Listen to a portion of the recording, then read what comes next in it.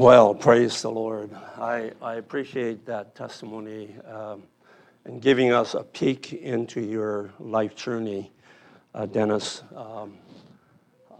May the Lord bless you as you continue on that journey. I've one simple goal this morning, and that is to complete my exposition of the fruit of the Spirit as found in Galatians chapter 5 this morning. So I will continue giving attention to this great portion of Scripture in Galatians chapter 5. However, that's a simple goal. It's more complicated to get there because there are certain things that we need to understand as we look at coming forth from our lives the fruit of the Spirit. So this morning I'm going to begin by reading the text from Galatians chapter 5. Would you turn with me, if you have your Bibles, to Galatians chapter 5. And I'm going to read verses 16, 17, and 18, and then jump down to verse 22 to the end of the chapter. So Galatians chapter 5, beginning at verse 16. This I say then, walk in the Spirit, and ye shall not fulfill the lust of the flesh. For the flesh lusteth against the Spirit, and the Spirit against the flesh. And these are contrary the one to the other, so that you cannot do the things that you would. But if ye be led of the Spirit, ye are not under the law. Verse 22, but the fruit of the Spirit is love, joy, peace, long-suffering, gentleness, goodness, faith, meekness, temperance. Against such there is no law. And they that are Christ's have crucified the flesh with the affections and lusts thereof. If ye live in the Spirit, let us also walk in the Spirit. Let us not be desirous of vain glory, provoking one another, envying one another. So I'm going to begin this morning by just reiterating a number of things that I've said before. Paul said in Philippians chapter 3 and verse 1 that to repeat oneself is safe. And so I think it's safe for me to do that this morning. I believe Paul was saying it's conducive. It's safe because it's conducive to understanding God and the Scriptures. So I want to repeat several things that I said before as we were attempting to give exposition to this passage in Galatians chapter 5. The first thing that I want to reiterate, is that there are two driving desires inherent in every child of God.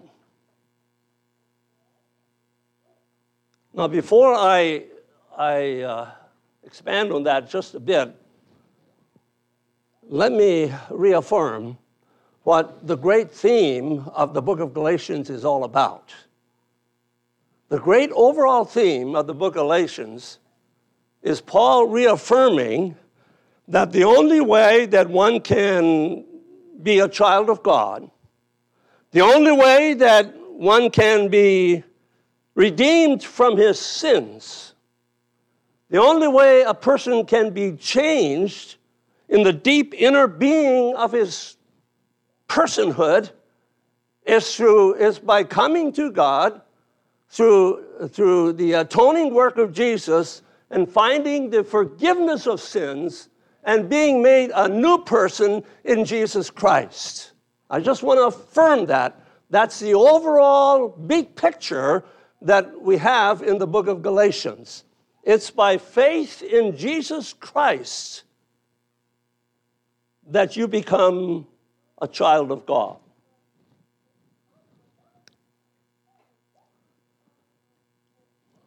So, two driving desires that is inherent in every child of God. I'm referring to verses 16 and 17, which I just read. Incidentally, verse 17 is really, puts it in a nutshell and depicts the raging conflict described in Romans chapter 7, verse 15 through 23. The difference is that in Romans chapter 7, Paul describes two opposing laws battling for dominance in the human personality in a child of God, rather than two opposing desires. But it's really the same thing. So there are two opposing desires inherent in every child of God. And in verse 17 here in Galatians 5, it refers to these two driving desires as the lust or the desires of this thing called the flesh. And so the other is the desires or the lust of the Spirit. So there are two driving desires. These two lusts, desires, oppose each other. And you know that. If you've battled with life's issues in your life, you know that. Now, if I shocked you by using the phrase lust of the Spirit, then you can talk to me after, okay?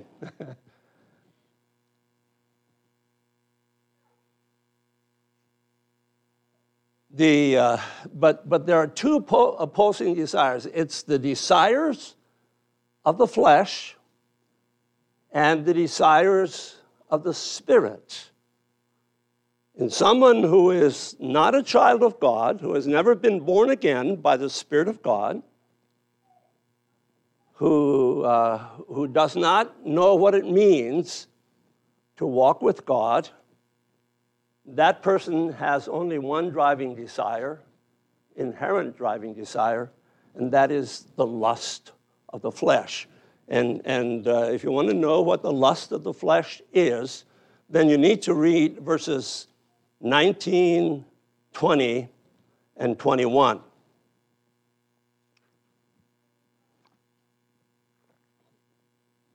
And to save time, I'm not going to go there, but please take note of that.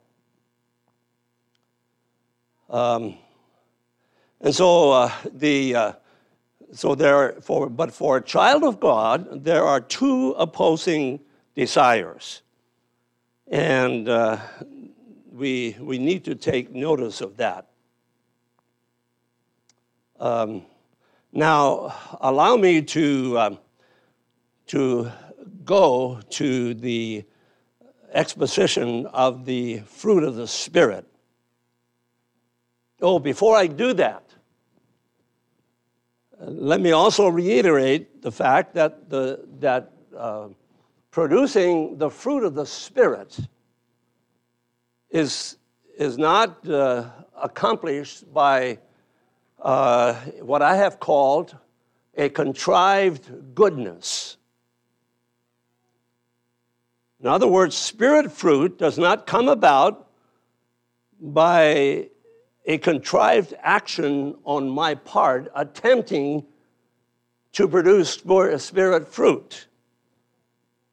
Spirit fruit does not come about by me working at developing the moral virtues of love, joy, peace, long-suffering, etc.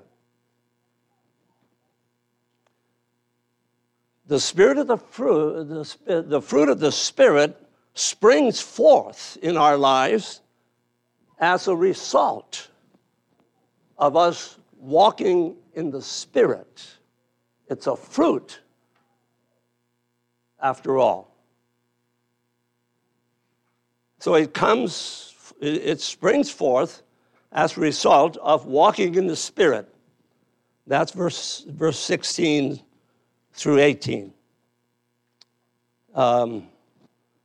I would venture to say that most of us are puzzled what it means to walk in the Spirit.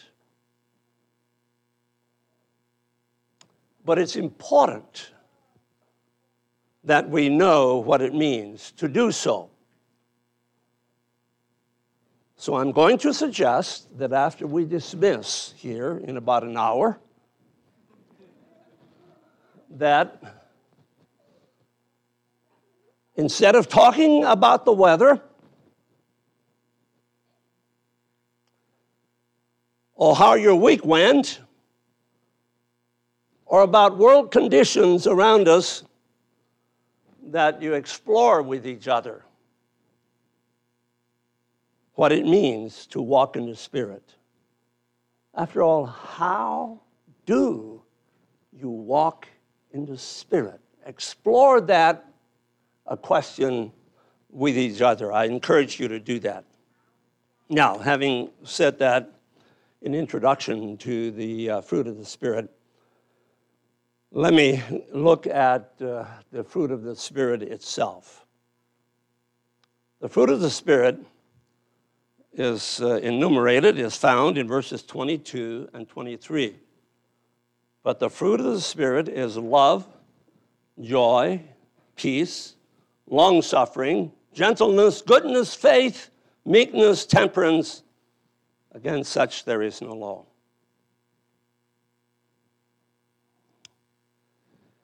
Here we have 9 aspects of the fruit of the Spirit. And as I indicated 4 weeks ago, that I'm still of the mindset that the fruit of the Spirit is listed here in 3 clusters of fruit. So you have cluster number 1, love, joy, peace. That's cluster number 1. And I gave brief exposition of those 3 things 4 weeks ago. I would only reiterate that love, and it's talking about agape love. Love is the primary virtue and is essential not only to peace and joy, but it is essential to all of the other 6 virtues highlighted here in the text. This past week, I happened to pull out an old multi-translation New Testament off of my shelf, and so I had written this on the flyleaf of that page. It said, what I had written was, joy is love singing. Peace is love resting. Long-suffering is love enduring. Gentleness is love's true touch. Goodness is love's true character. Faithfulness is love's habit. Meekness is love's self-forgetfulness. And temperance is love holding the reins of your life. I like that. That's what I mean by that love is important, is a driving force in all of the rest of the 8 fruit of the Spirit that are mentioned here. Well, so the first cluster was love, joy, peace. Cluster number 2, I find in verse 22, when he talks about long-suffering, gentleness, and goodness. Long-suffering is an interesting word.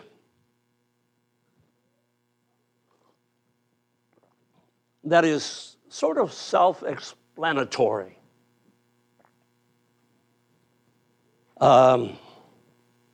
This spirit fruit causes us to suffer long. In other words, long-suffering. It causes us to suffer long and be patient, which is, I dare say, not very natural to any one of us.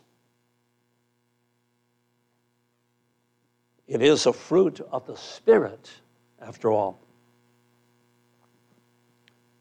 But to be patient with one another.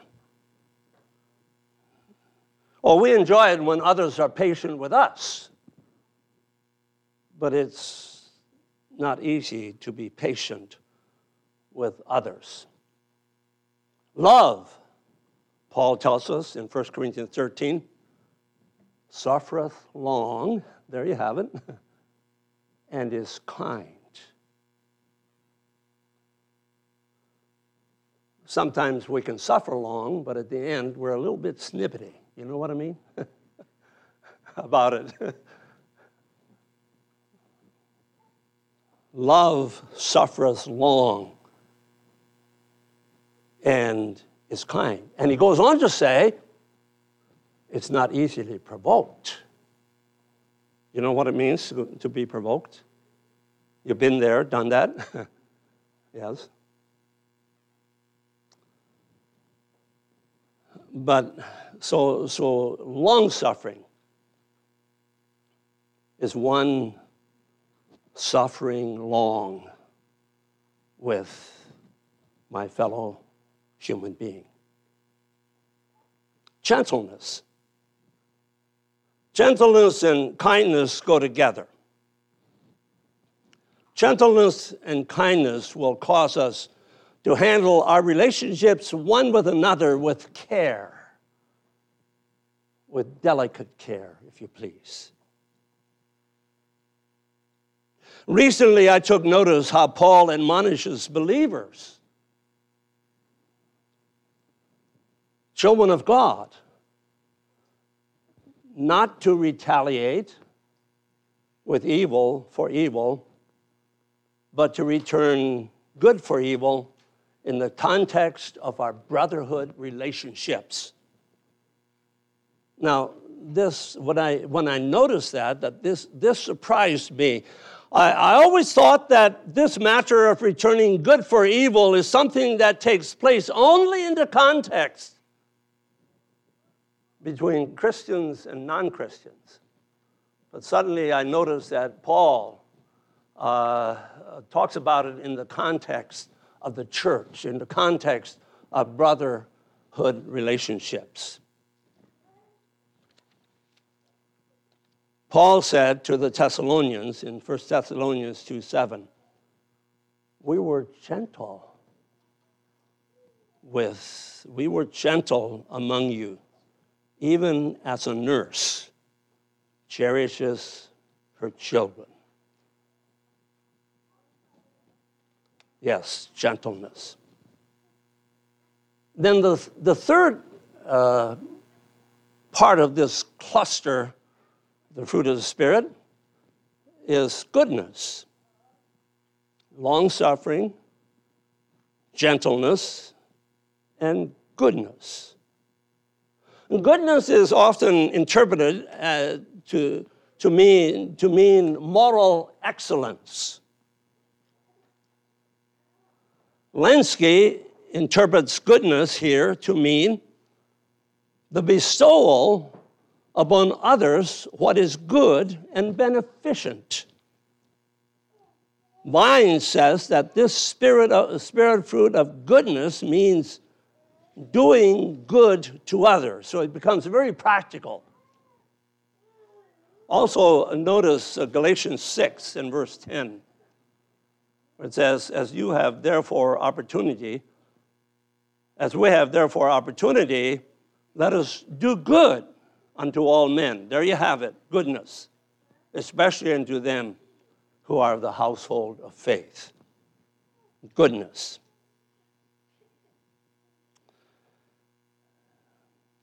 The third cluster of spirit fruit that we have depicted here in Galatians chapter 5 is faith, meekness, and temperance. Faith, the spirit fruit of faith. There's a lot of controversy as to what fruit of faith this is referring to, what this fruit of faith is referring to. So I'm going to go along with Vincent's word studies, as well as Vine's expository dictionary of New Testament words, when he says when they interpret this to mean faithfulness,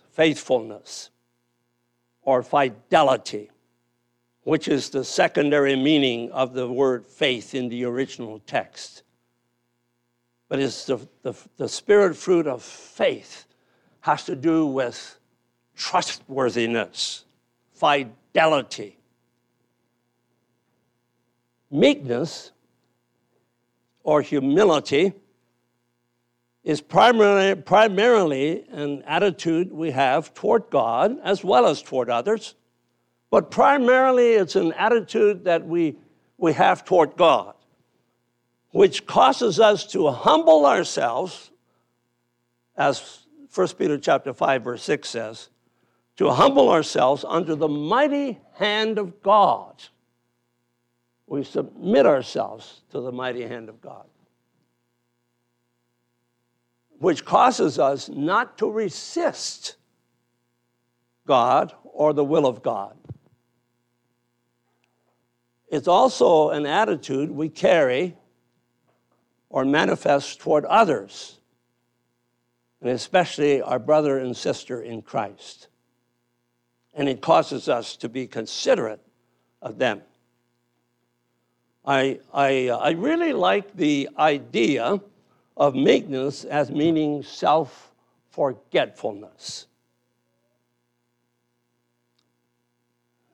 It has to do with living our lives not focused on self, but focused on God and focused on others.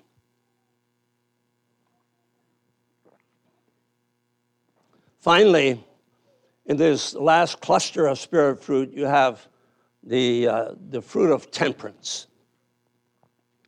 This is often interpreted as meaning self-control. However, I like to think of it as being under the tight control of the Spirit.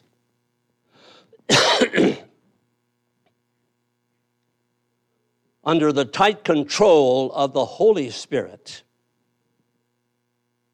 It is not in the capacity of self to control self,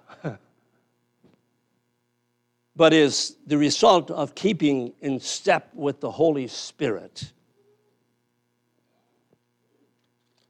Holding all of our desires and our passions in check.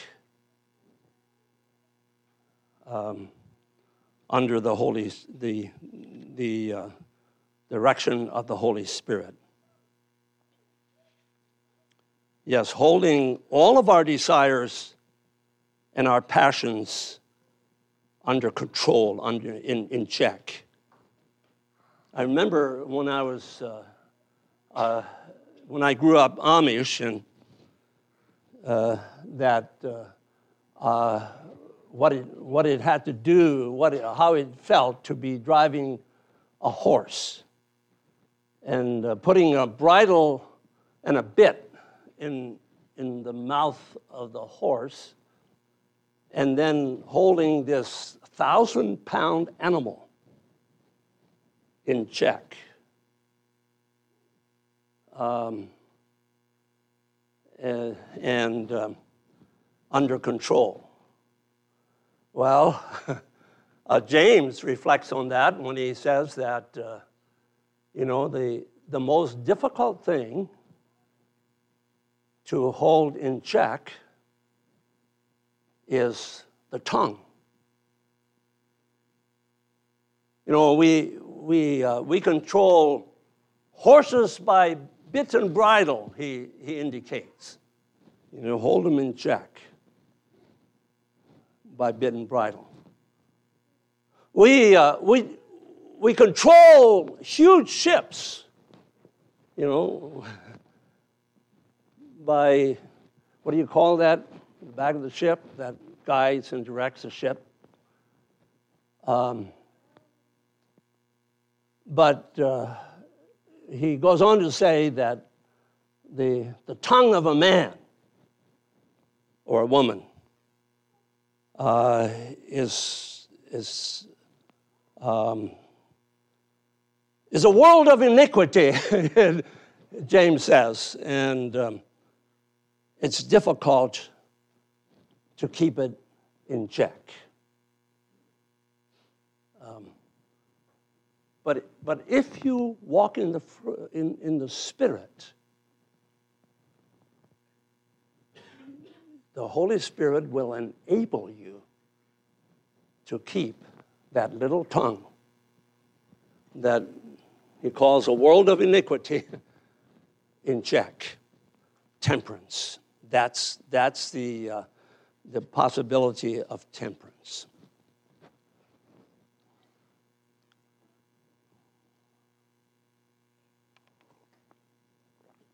So here we have 9 fruit of the Spirit, what I refer to as 3 clusters of Spirit fruit. And may the Lord bless us this morning by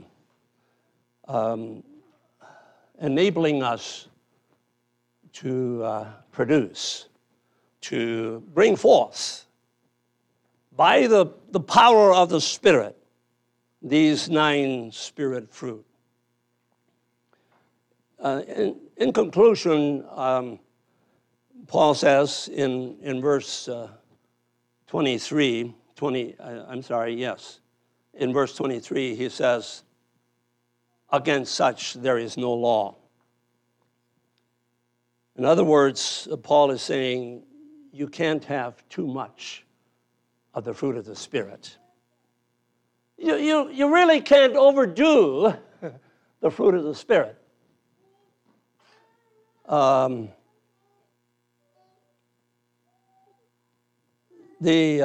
1 Corinthians 9:25 tells us to be temperate in all things, this does not apply to the fruit of the Spirit. The law was given to restrain sin in the life of a sinner. But against the fruit of the Spirit, there is no restraint necessary. There is no law, Paul says.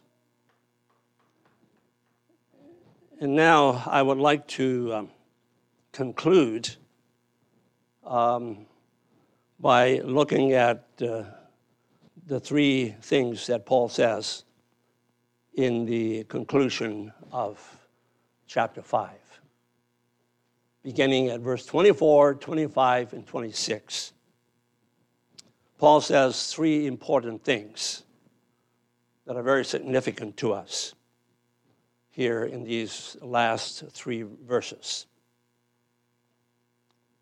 Believe it or not, if you give me another 5 minutes, I am going to get out of Galatians chapter 5.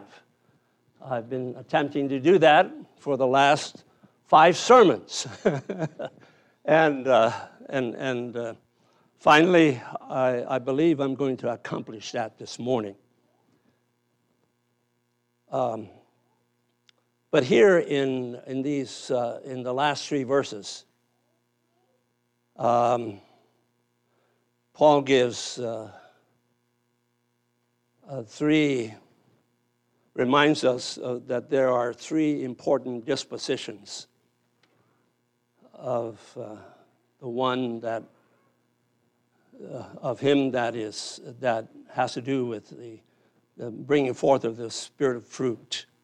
There are three important dispositions of the soul that are imperative to anyone in an ongoing way in bringing forth the fruit of the Spirit. And here I use the word disposition to refer to what I sometimes call the poise of the soul, or an attitude of the soul. So I'd like to conclude by noticing these three dispositions that Paul gives in verses 24, 25, and 26. In verse 24, he says, "And they that are Christ's, they that belong to Christ, have crucified the flesh with the affections and lusts." Here you have a very sure characteristic of those who belong to Christ. I understand that in the original text, verse 24 is very emphatic.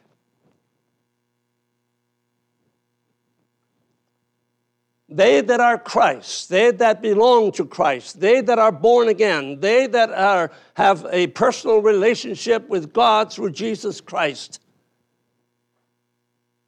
A key disposition of such a person, without exception, that's the implication. It doesn't matter what your culture is. It doesn't matter your background. It doesn't matter if you're from Galatia, from Corinth, or Jerusalem. It doesn't matter if you are a Methodist, a Baptist, or a Mennonite. They that are Christ's, all that truly belong to Christ, have crucified the flesh. You know what that means. They have denied self, as Jesus would have said.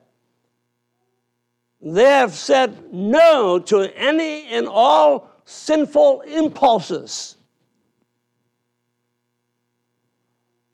with the affections and lusts thereof. This is a very forceful characterization of all those that belong to Christ. They have crucified the flesh with the affections and lusts. That is the first disposition that is so important for us to understand.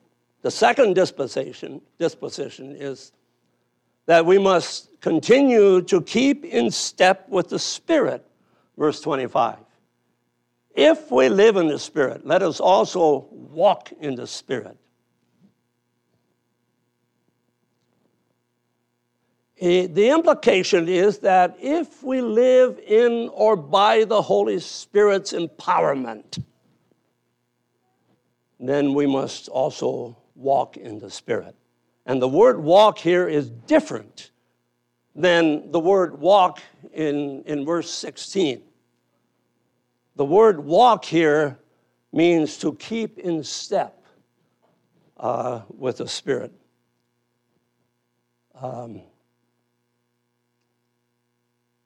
there is no taking a break from this process. The fruit of the Spirit is not produced in a vacuum. You have to keep in step with the Holy Spirit all the way. Now, the third important disposition is that we must guard against being desirous of vain glory.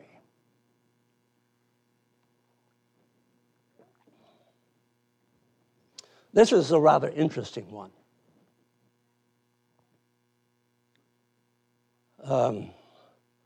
Vainglory is an intriguing word. Here it is given as two separate words. In Philippians chapter 2, verse 3, it is a single word. There it says, let nothing be done through strife and vainglory. What's vainglory? Well, to be vainglorious, it's not too difficult for any one of us. To be vainglorious is to have a high and haughty opinion of oneself, which causes one to look down on others. Galatians chapter 6 and verse 12, it refers to it as making a fair show of the flesh. That's an interesting phrase. Vinson's word studies again tells us that vainglory is having a vain conceit of possessing a rightful claim to honor.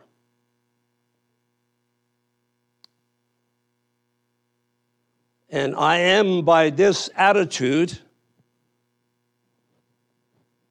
being vainglorious, attempting to provoke others to envy me. That's what is indicated in this verse. Again, I go back to 1 Corinthians 13 and verse 4, where it says, love vaunteth not itself. Now, the word vaunt is a twin to vainglory. Love vaunteth not itself, is not puffed up. That's interesting.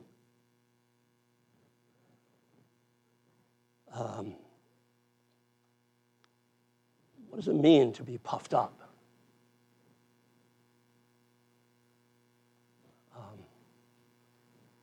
You understand the feeling? You understand the what happens when you're puffed up? That reminds me of when I went deep sea fishing back when I was about 16 over by the Delaware shore. And every once in a while we're out in the ocean fishing, we'd catch this fish anywhere from 4 to 6 or 8 inches long. And as soon as you pull it out of the water, it inhales air, and it puffs up, literally. And it looks like a round ball with a little pointed head and a pointed tail on the back end. It puffs itself full of air. And you can take it, and you can take it off your hook and bounce it on the floor of the boat, and it'll actually bounce. It's puffed up that tight. What it really is, this is really a self-defense mechanism. You get it? You know that when you are puffed up, that it's a self-defense mechanism.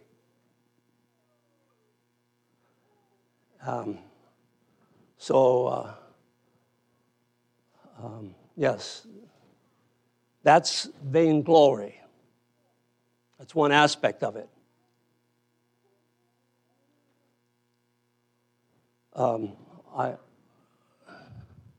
I really want to tell you a story about when I was puffed up as a 16-year-old living in this community. And as some of you know, we farmed neighbors to the Bylers and to the Millers who lived on the Reed farm on the other side of the tracks.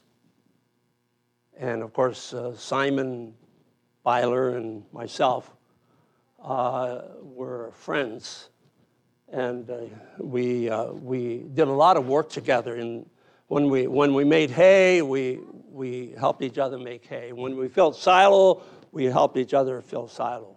And so Simon and I spent a lot of time together. And we were driving horse and buggy in those days. One of the points of discussion between Simon and I were who has the fastest horse in between them and us, the Bylers and the Schrocks. You see, when I turned 16, my father gave me a horse. His name was Not Guilty. And he was a very high-strung horse. And if you weren't careful, when you hitched him up, he would balk. You know what that means? You would want him to go to, and you'd slap him on his haunches with the rein, and he'd just rise up on the front, and he wouldn't go. And you couldn't make him go. He was puffed up. But once you got him going, he could run like the wind. And I was pretty proud of being able to drive a horse like this. So I admit to you that once in a while, not very often, but once in a while, I would hitch Not Guilty up in a little cart, just a two-wheel cart.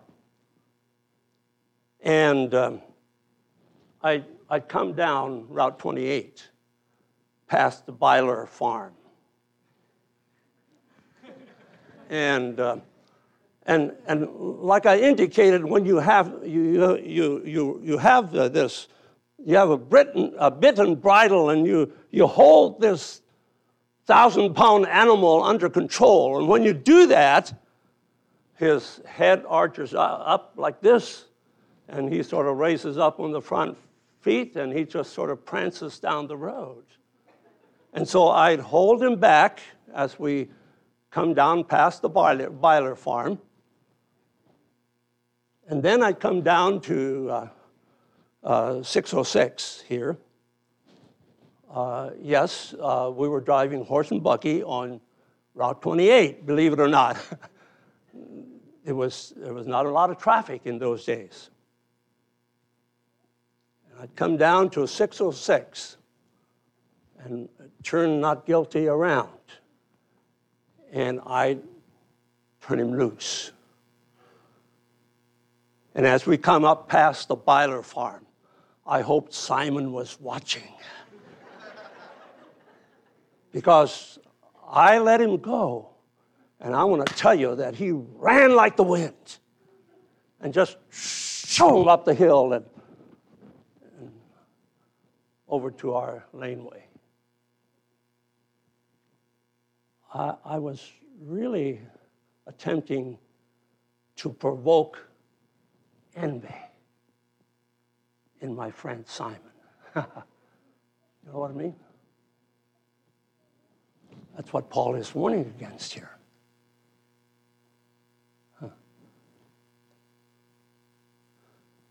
Let us not be desirous of vainglory,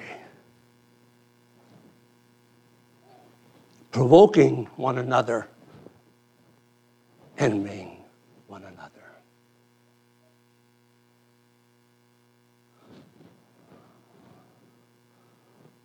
I'm going to assure you of the fact that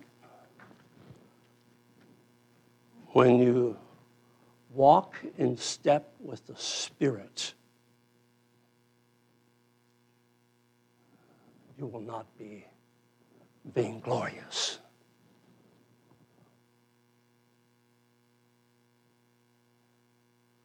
You will be under the tight control of the Holy Spirit.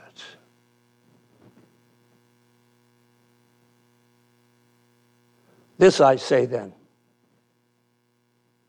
walk in the Spirit, and you shall not fulfill the lust of the flesh. As you go from here today, God bless you. I again encourage you to know what it means to walk in the Spirit, to walk in step with the Spirit. And out of that will flow, out of your life will flow the fruit of the Spirit, which is not natural to a sinful man. It's only possible by one who has been born again by the Spirit of God, one who has been redeemed by the precious blood of Jesus. God bless you as you produce this week the fruit of the Spirit by walking after the Spirit, by walking in the Spirit. Bless you, and will you stand and be dismissed?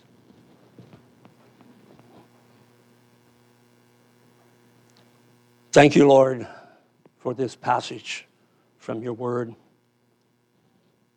I thank you for the way it speaks to us. And thank you that you, through your Spirit, living in the very center of our being, are able to keep us in check. You keep us from being vainglorious. You keep us from being proud. And you keep us humble before you. And you bring forth the fruit of the Spirit in our lives. I want to thank you for that. Lord, I thank you for each one present here this morning. Lord, I pray that somehow you would speak deeply into the heart and life of everyone present this morning. And we thank you for it in Jesus' name.